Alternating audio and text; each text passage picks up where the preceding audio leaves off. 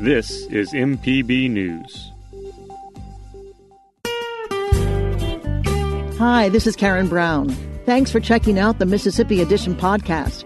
If you like what you hear, click subscribe, hit like, or leave us a comment if your app has that feature. Then find other MPB podcasts by searching MPB Think Radio on your favorite podcasting platform. Thanks.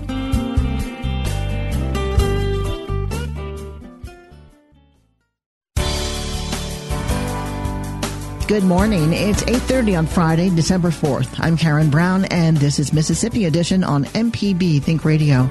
On today's show, pediatricians say the state is seeing rising cases of COVID-19 in children and adolescents. We hear from the president-elect of the Mississippi chapter of the Academy of Pediatricians.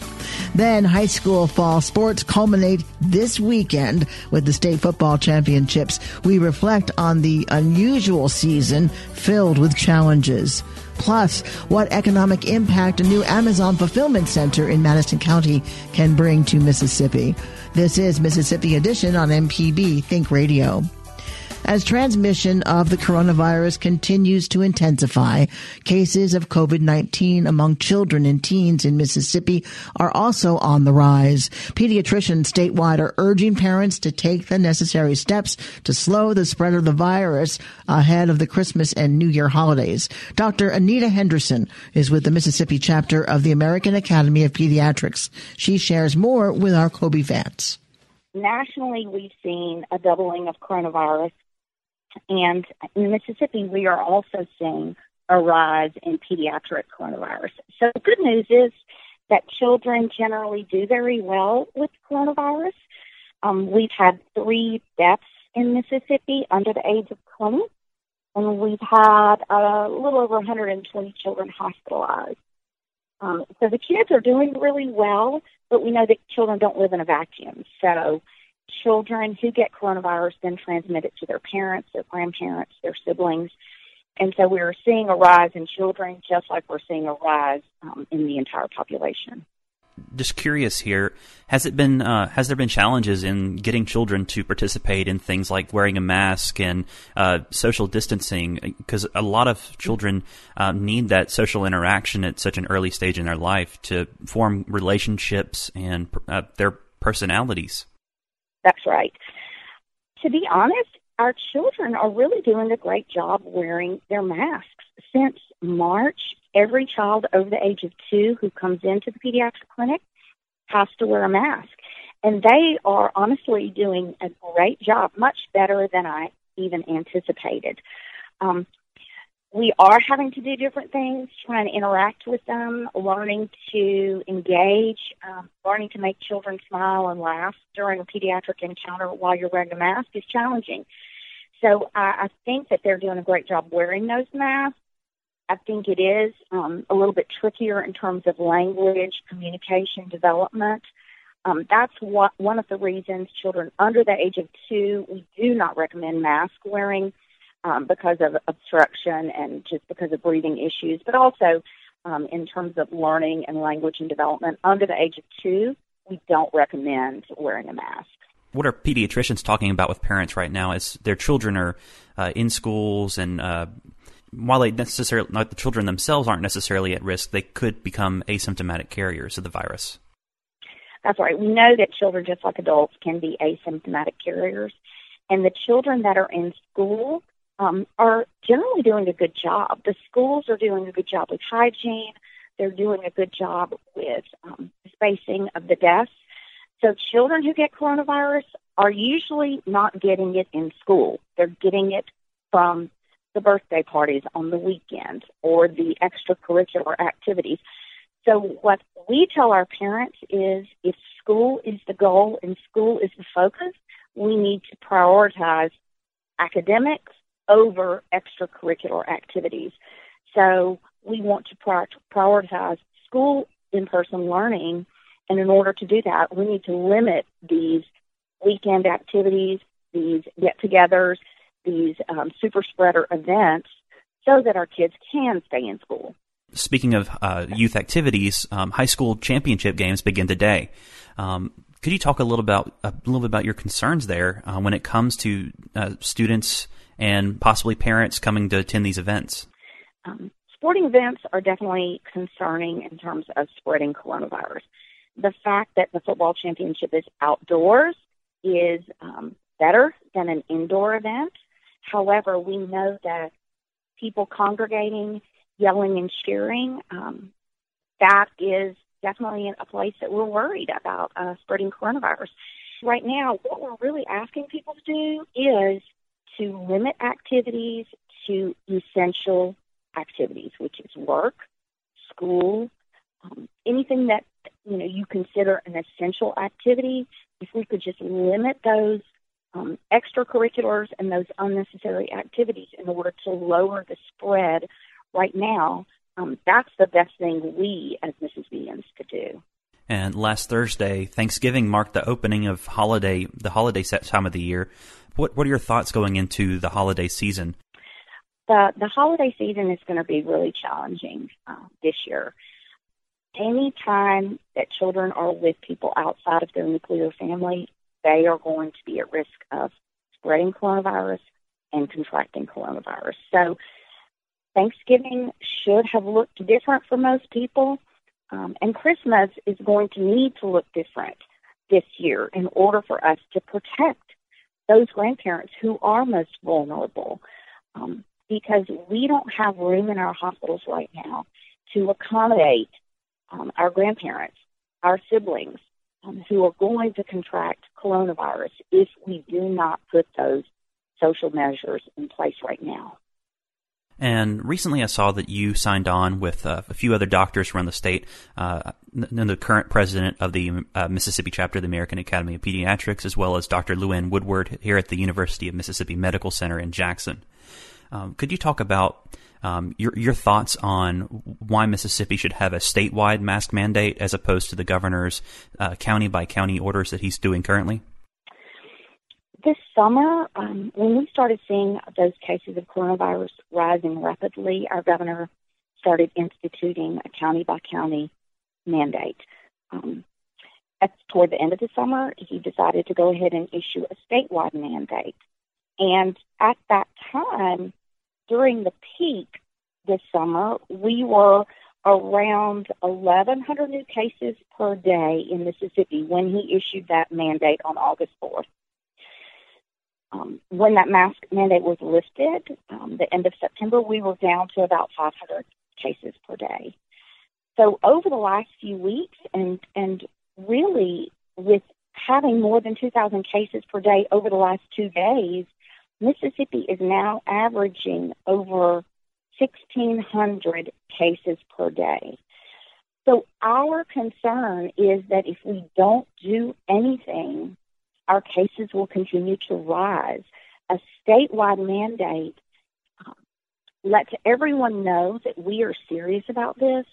This is a serious situation, whether I live in Lamar County or Forest County or any county in the state. We all need to be masking up. We need to be avoiding large gatherings. We need to be social distancing. All of these things put together, layered on each other, are the only things that will help us lower the risk and lower the spread of coronavirus. So the one thing that our governor could do right now to help lower the spread of coronavirus, in our opinion, would be to issue a statewide mask mandate. Dr. Anita Henderson is with the American Academy of Pediatrics. Thank you for your time today and talking with us. Thank you for having me. Coming up, high school fall sports culminate this weekend with the state football championships. We reflect on an unusual season filled with challenges. This is Mississippi Edition on MPB Think Radio. Hi, I'm Walt Grayson. You can now listen to the wild, weird, and wonderful stories of Mississippi with Mile Marker. Some of the big names that travel up and down the highways, obviously Elvis and Johnny Cash, and you have Jerry Lee Lewis, Carl Perkins. Join me as we hit the roads of Mississippi on Mile Marker. Johnny Cash suggested that Carl write a song called Blue Suede Shoes. That was all kind of created with Aaron Amory. You can listen by going to mpbonline.org/radio or by using your favorite podcasting app. This podcast is a local production of Mississippi Public Broadcasting and depends on the support of listeners like you. If you can, please donate today at mpbonline.org. And thanks.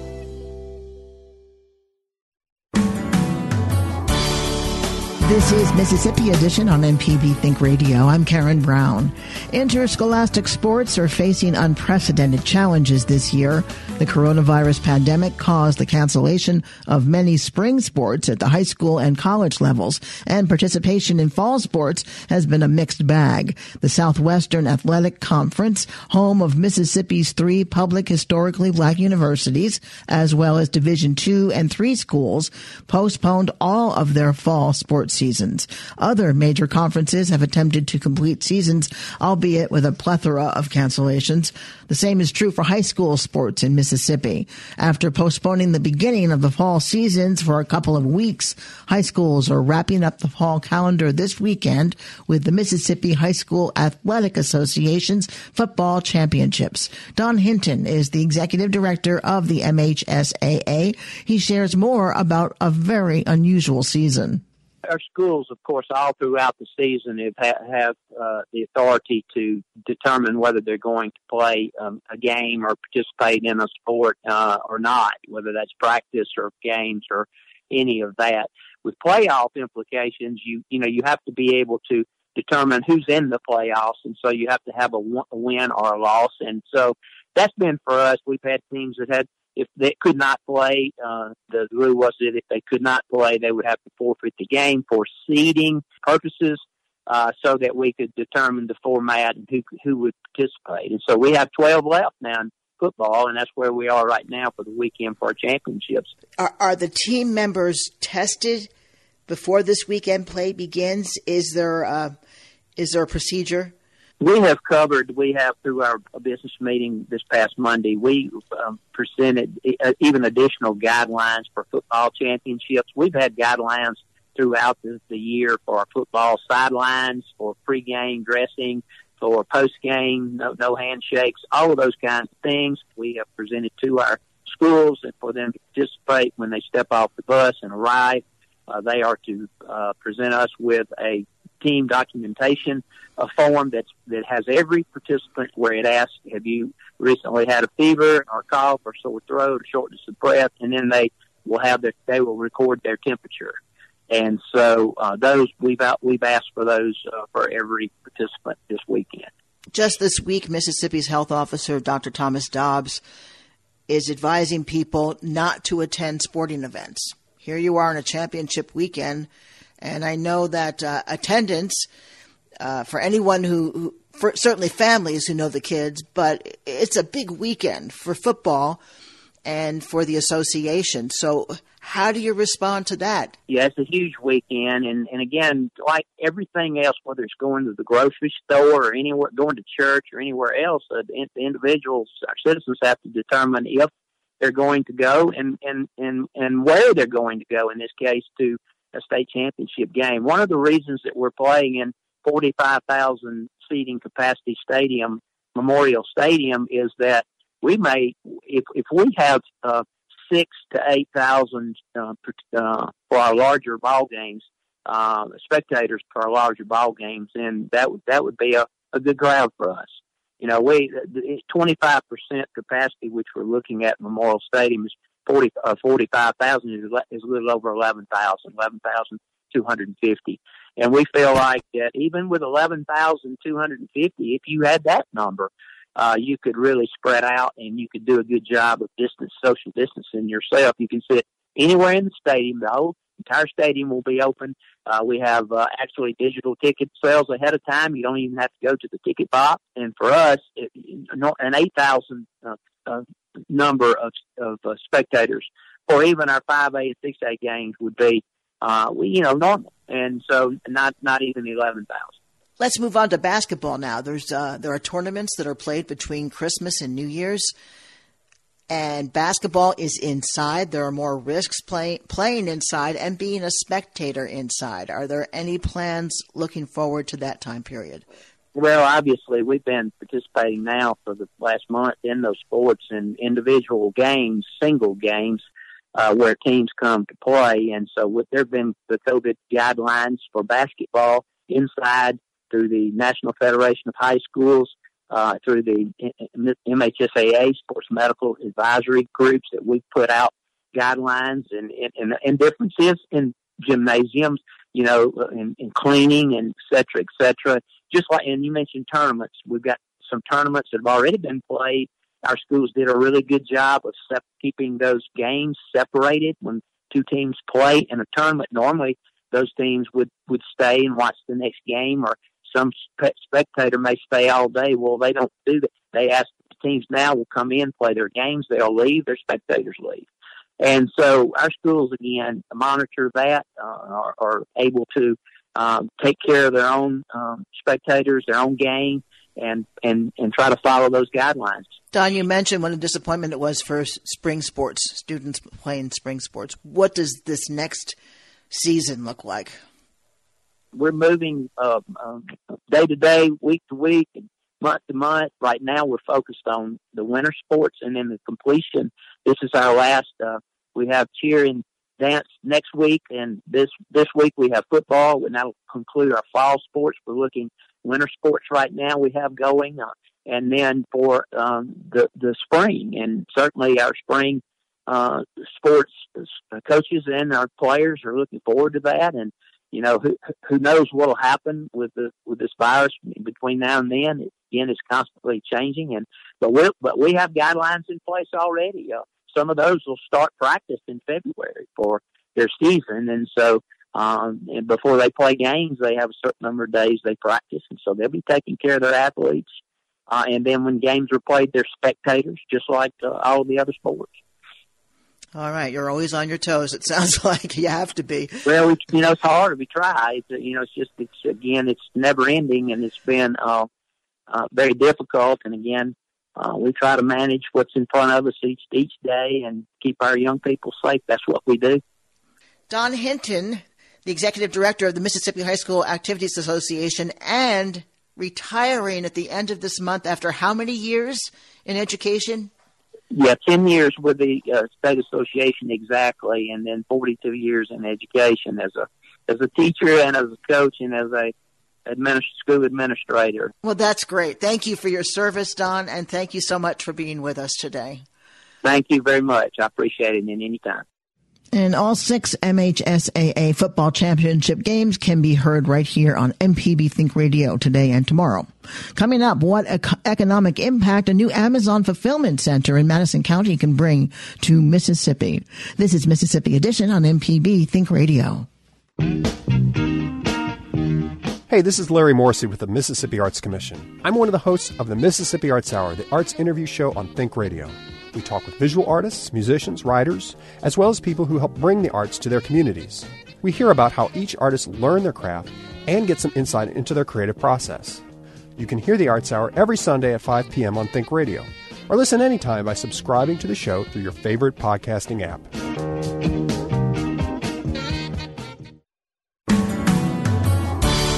This is Mississippi Edition. I'm Karen Brown.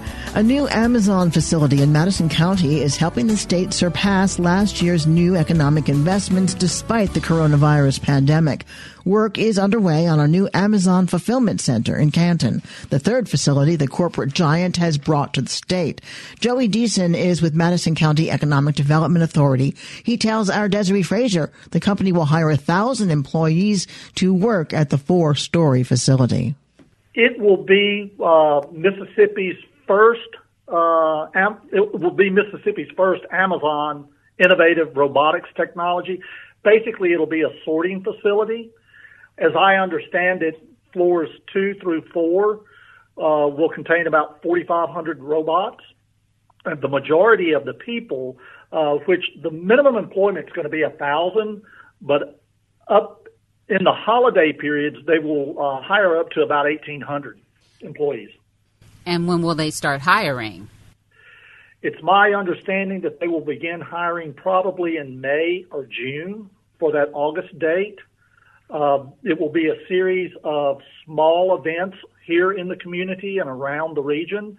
And from those little small events, they'll ask anybody that's interested to attend, become familiar with the company, who they are, what they do. They will even, once the jobs are available, they'll take your telephone number, and actually they have a text line, and it will alert you to those jobs being available and online, and let you know you need to go to their website and apply for those jobs.